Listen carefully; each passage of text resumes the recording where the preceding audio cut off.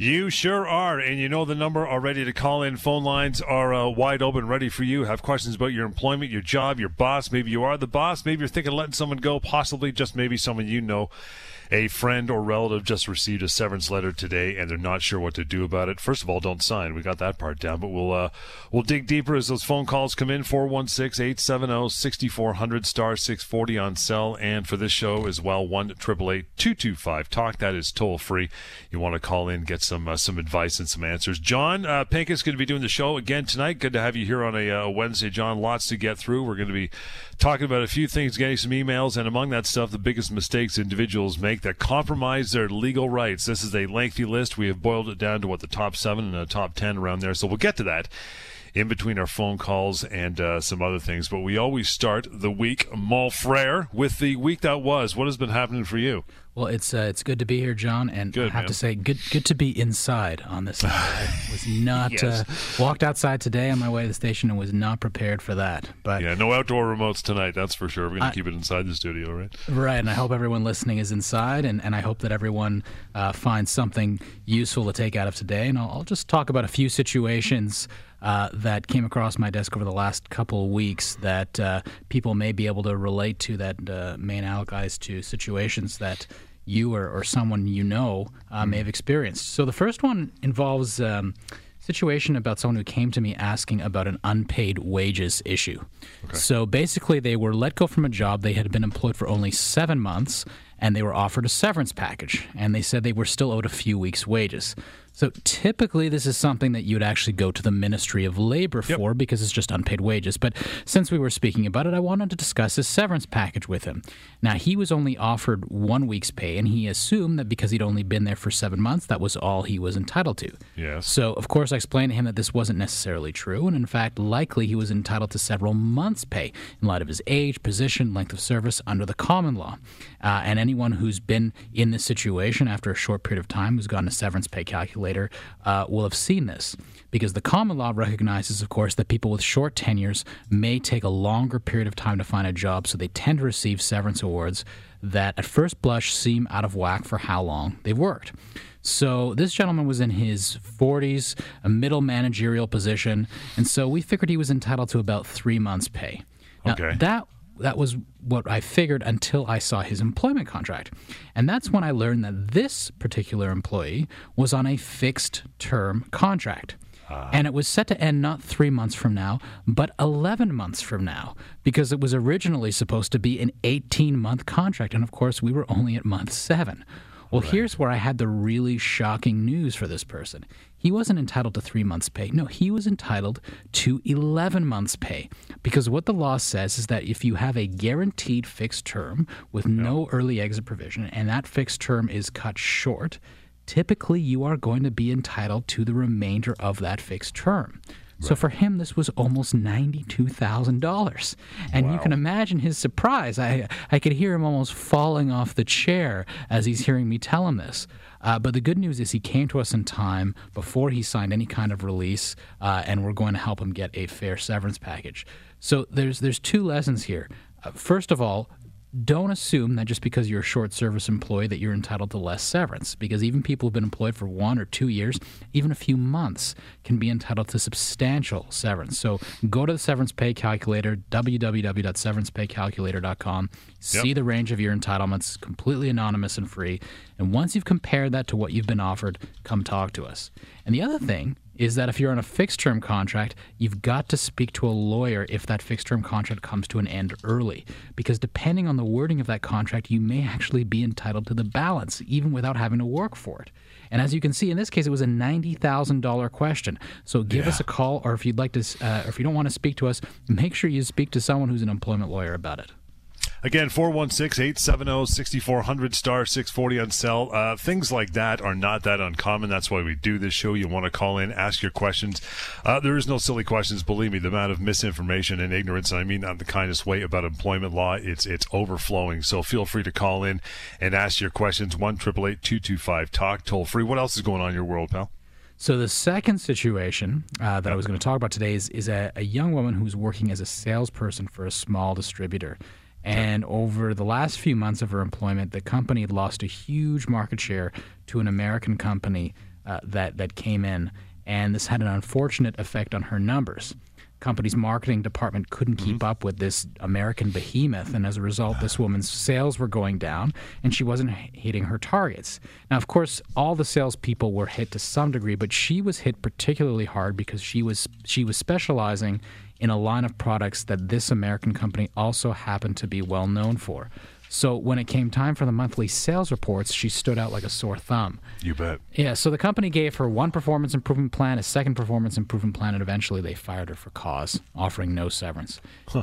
So the good thing for her is that she kept diligent notes at every turn and refused to sign the performance improvement plans, instead writing to the employer politely and respectfully, explaining why she didn't agree with the performance improvement plan and pointing out that what was going on was because they just couldn't keep up with this new American rival.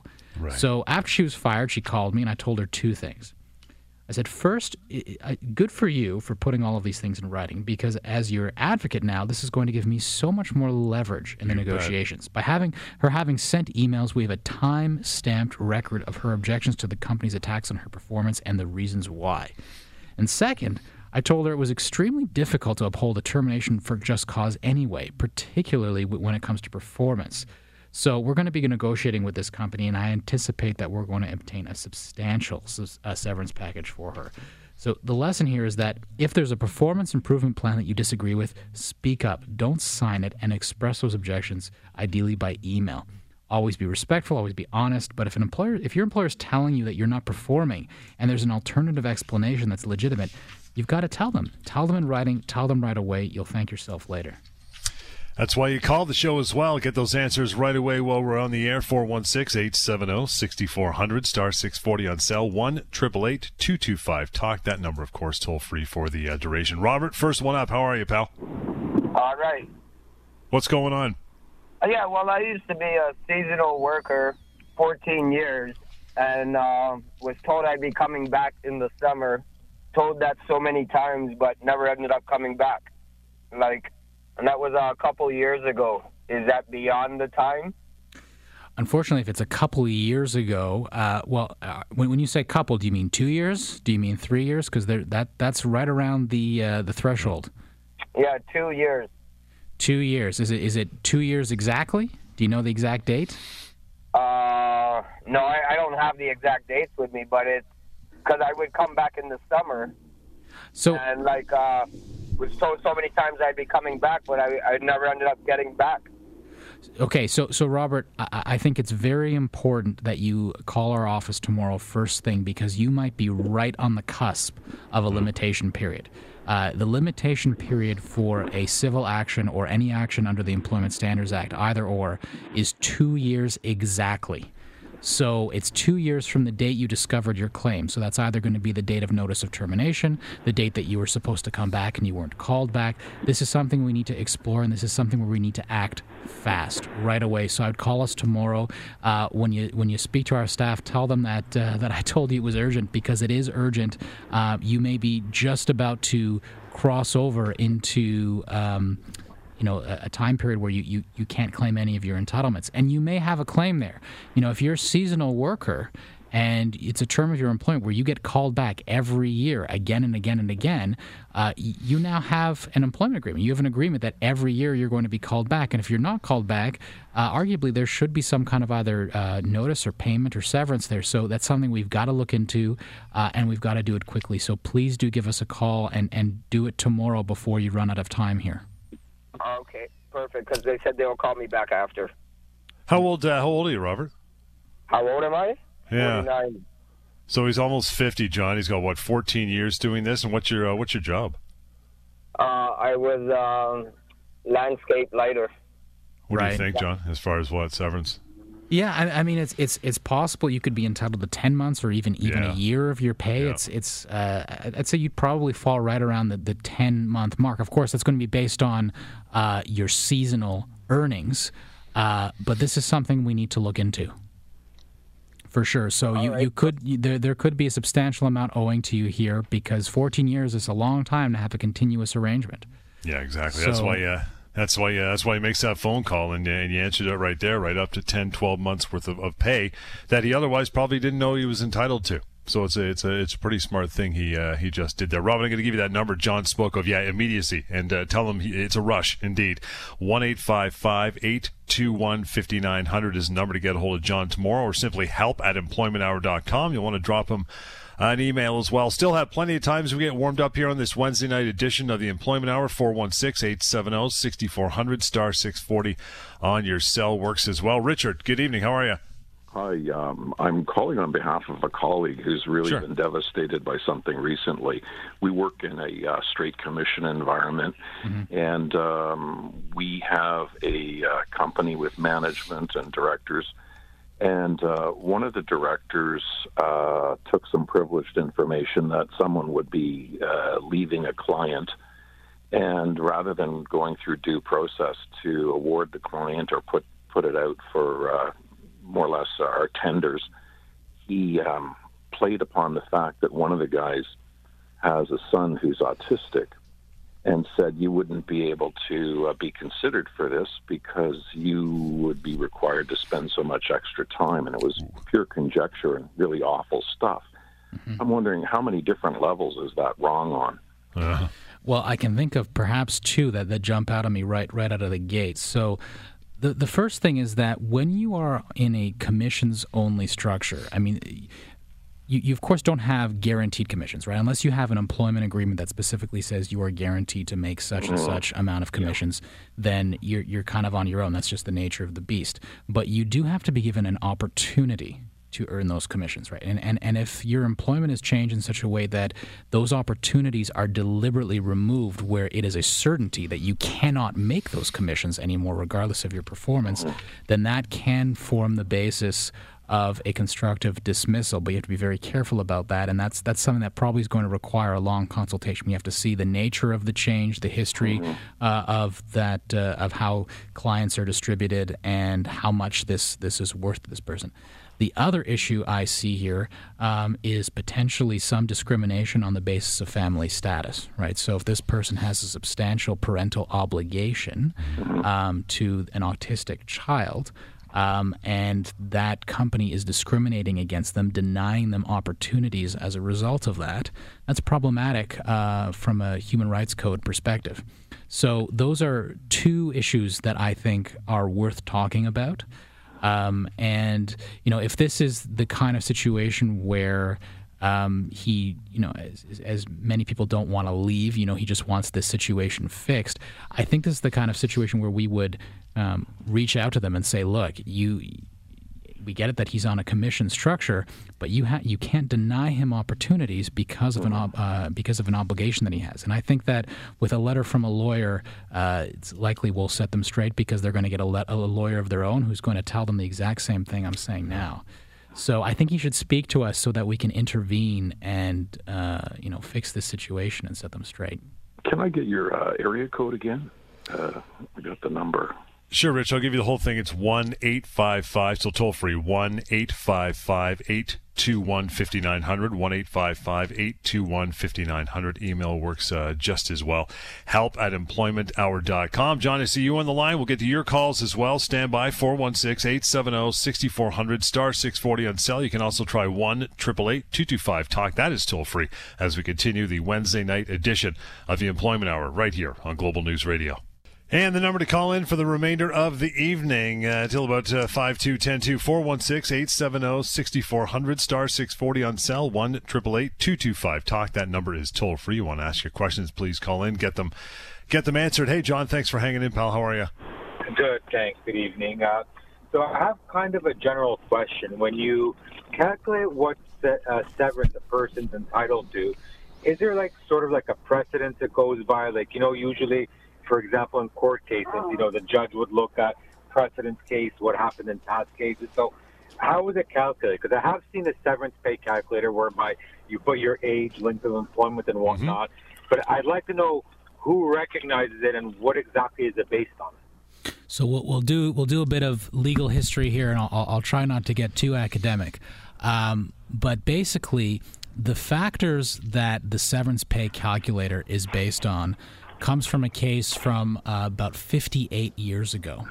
And that case said that we use those factors: age, position, length of employment. And the other factor that is often looked at is called the availability of similar employment.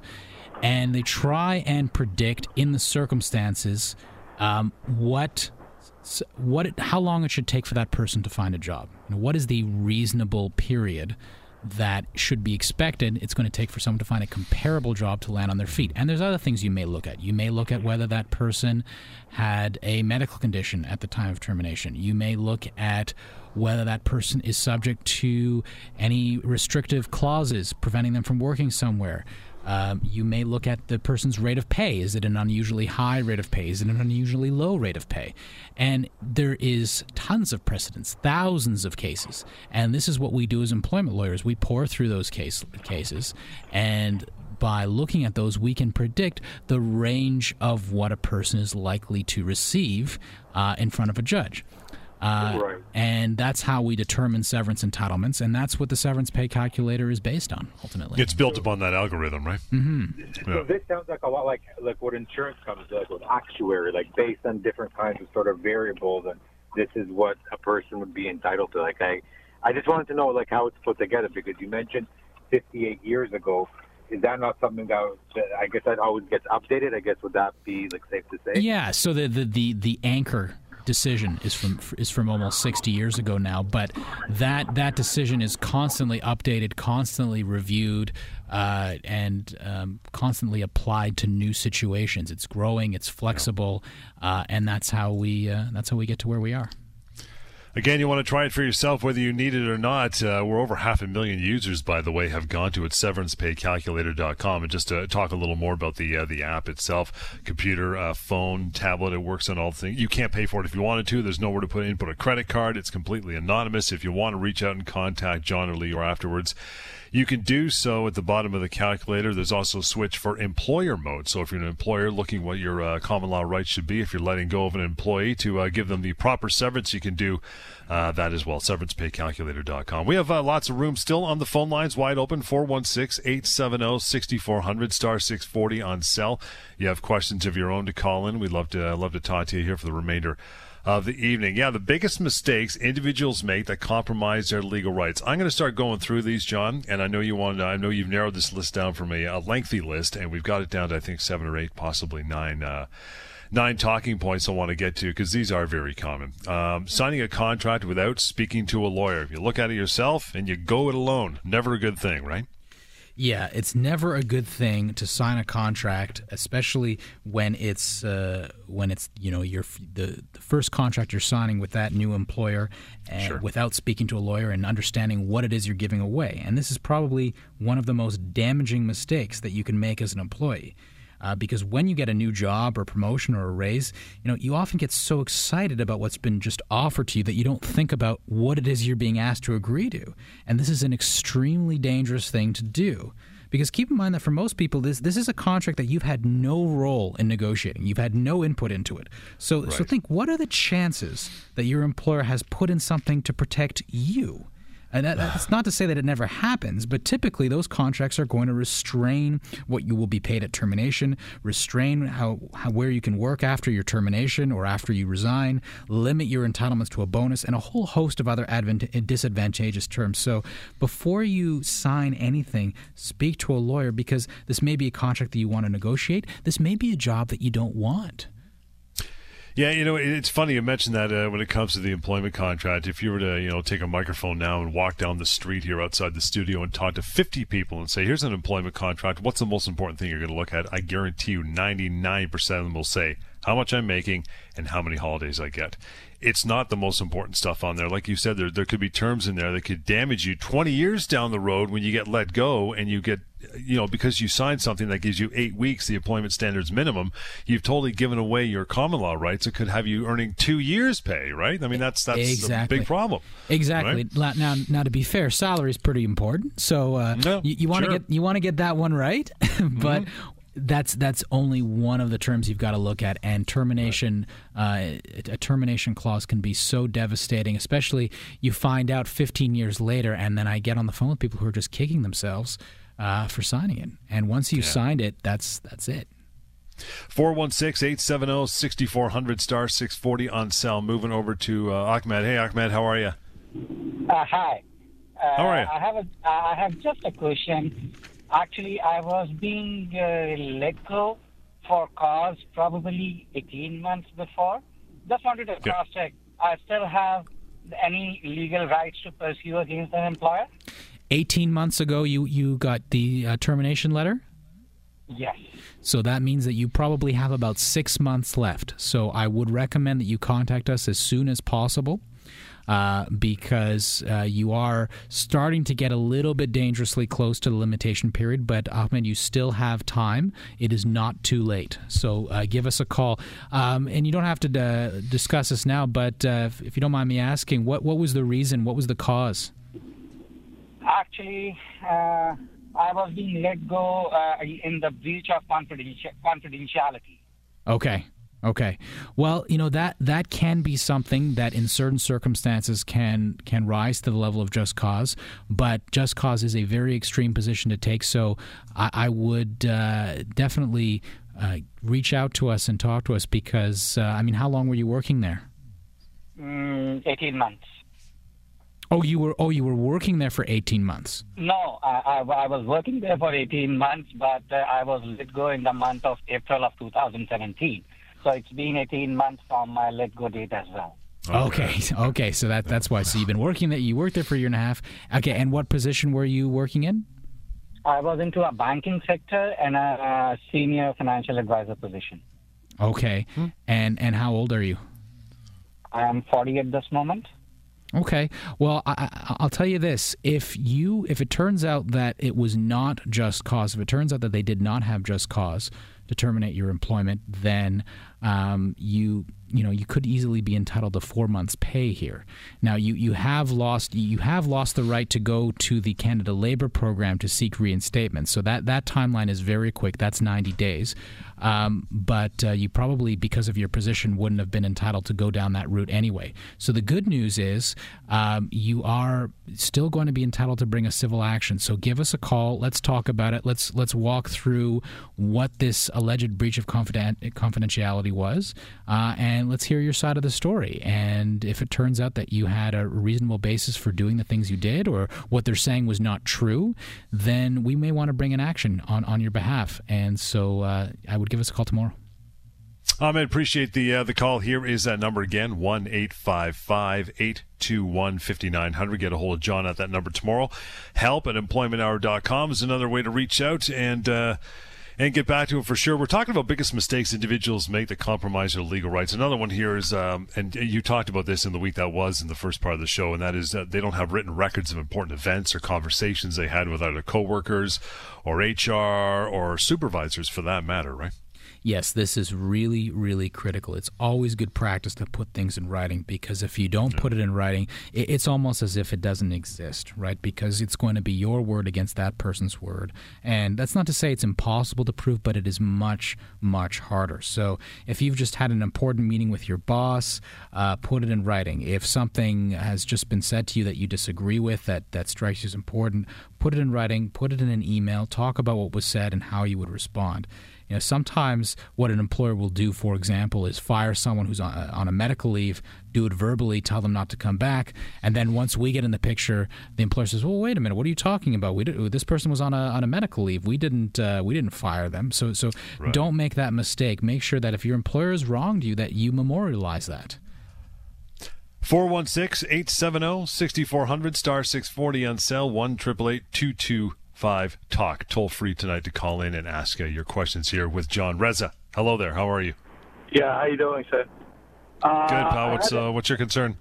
I'm driving for Uber. It's been a while. I had this concern about this position that the company has regarding the size of it, regarding the drivers as the independent contractors.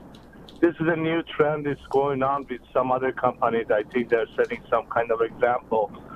We've been carrying their logos, their lights. You can tell hundreds of feet away that the car belongs to either Lyft or Uber. It just, in general, if you have any cases, because there's a lot of lawsuits, around 20,000 I was reading on some article against the company regarding the the drivers had no recourse just because they're independent contractors. And overall, with the claims that these drivers making $25-$30 an hour, it's false, and that's not the case. Well, it's a very interesting question, Reza, and this is an issue that's still making its way through the courts, and it's actually our firm's involved in this issue. So the jury is out at this point. Certainly our view is that Uber drivers are in fact employees and are misclassified and have been misclassified as independent contractors. This has been the case in several other jurisdictions. So time will tell to see if our courts will recognize that reality on the ground. But for now, we have to wait and see, because as I said, it's an issue that's making its way through the courts. All right. Thank you. Thanks for that. Thank you. Thanks, Reza. Drive safely, by the way, when you're out there, for sure. We're talking about the biggest mistakes individuals make that compromise their legal rights. Failing to keep track and submit their overtime. We get calls about this all the time. How far can I go back? I've never been paid for overtime. It's been over 5 years, so on and so forth. It's a big one, right? It is a big one, and I cannot tell you how many times I have had employees come to me after they have been terminated, telling me that they are owed all this overtime for so many years. And the first question I always ask them is, well, do you have any records of it? And unfortunately, most of the time is, well, no, I don't have any records of it. I just work really long hours. I used to work 40, 50, 60, 70, 80 hours a week. Well, of course, unfortunately, walking into a courtroom and just telling a judge that you worked really long hours and weren't paid enough isn't going to do you a whole lot of good. So the best thing is to have contemporaneous records of your overtime. Keep track of them as you go. Submit them to your employer as you go. And I have actually had a few clients over the years keep meticulous records of their overtime. And I have to tell you, it pays off. It's very difficult for employers to oppose those kinds of records.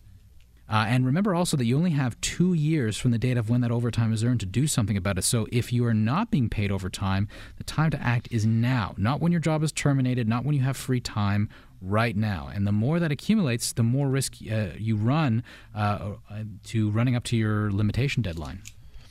And I think it's worth mentioning as well, and I know you've talked about this, John, on the show many times, that when it comes to overtime, it's anything after 44 hours a week. It does apply to salaried employees, with some few exceptions. Managers and pool cleaners and IT people don't get overtime. But a lot of people think it just applies for hourly workers. That's not true. It's not true at all. I mean, if you're working over 44 hours a week, then you are generally speaking going to be entitled to overtime. So there are some people who are exempt. If you're a manager, if you're an IT professional, if you're unfortunately if you're a lawyer, you don't get overtime. Sadly for me. So there are a few exemptions to that rule, and sometimes there's different thresholds. For example, for truck drivers, they have different thresholds before they start earning overtime. But generally speaking, if you're being asked to work long hours and you breach that 44 threshold, that's the time to start raising questions. It doesn't hurt to ask, because you never know if you're subject to an exemption before you ask the question, and you don't want to be wondering 3 years later, why didn't I claim that? Because I've seen it. It can add up, and it has. Sometimes when we're negotiating a severance package for someone, the overtime claim is bigger than the severance.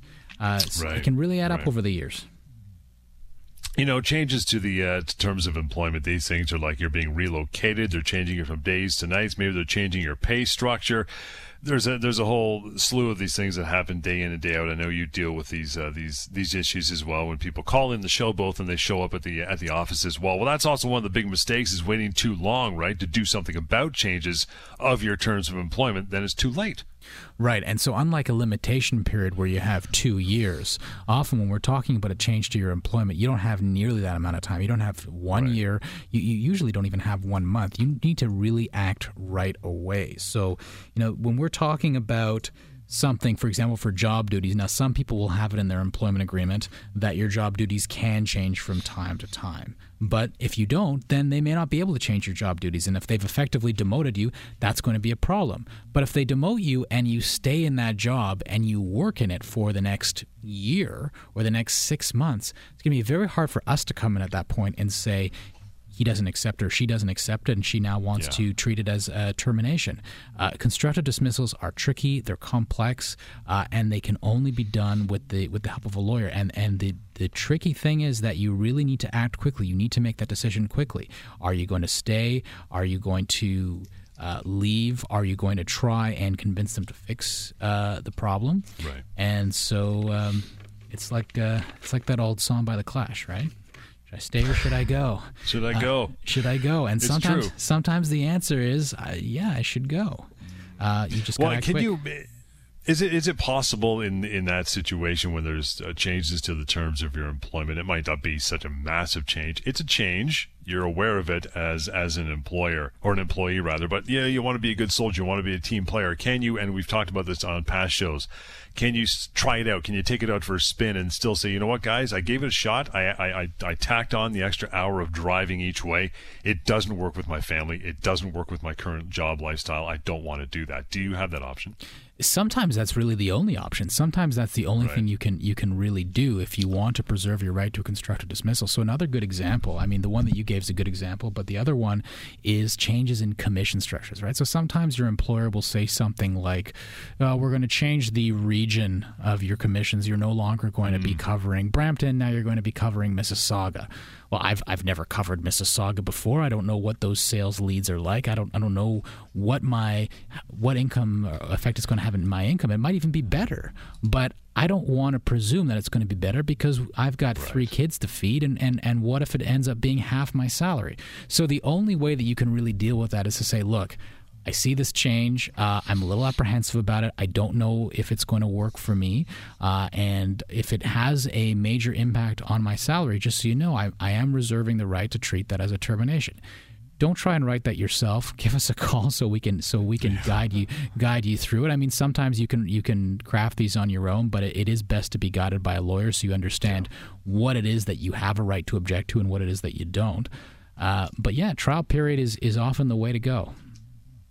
You want to reach out, by the way, anytime when the show is not on the air, get a hold of John Lior, member of the team at the firm. It's simple, 1-855-821-5900, help@employmenthour.com. You still got a few minutes to call in here on this show tonight to ask your questions as well. If something's got you scratching your head, 416-870-6400, star 640 on cell, and 1-888-225-TALK. That is toll free. We're talking about the biggest mistakes individuals make that can compromise their legal rights. You got a ton of them. Do not compromise them. And again, we've done full shows on this, and that is allow employer to put them on a quote-unquote temporary layoff. We love the temporary layoff. Right. So this is something that you have to be careful about also. If you're put on a temporary layoff, don't just agree to it, especially if you've never been put on one before. Because if you do that, then number one, it's going to be difficult to claim it as or more difficult anyway, to claim it as a constructive dismissal. Not necessarily impossible, but more difficult than it would have been otherwise. And also, you are arguably giving the company the right to do it again. Usually, if you're being put on a temporary layoff and you don't want to have that happen to you, the best way to do it is just go to a lawyer, and then, we treat it as a termination and get you a severance package and get you somewhere where they're going to be a little bit more respectful of your rights to severance. Because what a temporary layoff really is for most people is it's a termination without severance. That's what it is. We're going to move on to this one as well, compromising your legal rights. Now, this one, we're going to slide under the category of the onus is on the employee. Now, that is you don't stay in touch with your employer when they're on a medical leave. Yeah, this one is a big, big mistake. Yeah. A lot of employees go on a medical leave and they assume, well, I'm on a medical leave, company knows that I'm sick, so why do I have to do anything? And the thing is that, yes, the company does have to hold your position for you as long as they're able to, but as an employee, you also have a duty to cooperate. So the best way to show that cooperation is go see your doctor regularly and send doctor's notes. And if the company is asking you for information, not on your diagnosis, they don't have a right to that, but on your prognosis, on the accommodations that you'll require, when your next follow-up visit is, these are things an employer absolutely is entitled to know. You have to give them this information. You have to keep them in touch with your doctor so that they can be a part of this process, because you're asking them to keep your job open for you. You have that right. But they also have to be a part of this process. We'll slide another call in here. We got some time. Derek, good evening. How are you? I'm all right. Good, pal. What's going on? I have a question about our company handbook. We had a company handbook that was just put out recently, and I'm curious about signing the acknowledgement to it, whether it's a legally binding document or not. Oh, great question. Yeah. So, a company handbook is binding in a sense where they're putting you on notice of certain company policies. So if there's company policies with respect to dress code, alcohol and drug policy, conflict of interest, these are things that if you violate them, it will matter later on that you sign the company handbook. Now, on the other hand, things such as clauses with respect to the termination of your employment, or clauses arguably with respect to non-competition, non-solicitation.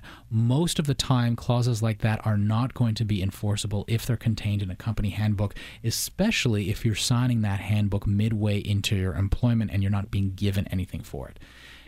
But I actually dropped you an email about this, and I asked some specific questions. If you could follow up on that for me, maybe after the phone call. For sure, love to. Okay, I appreciate it very much. Thanks, Derek. Appreciate your call, and to follow up as well through a phone call after the show. You got the email. That's help@employmenthour.com. It's 1-855-821-5900.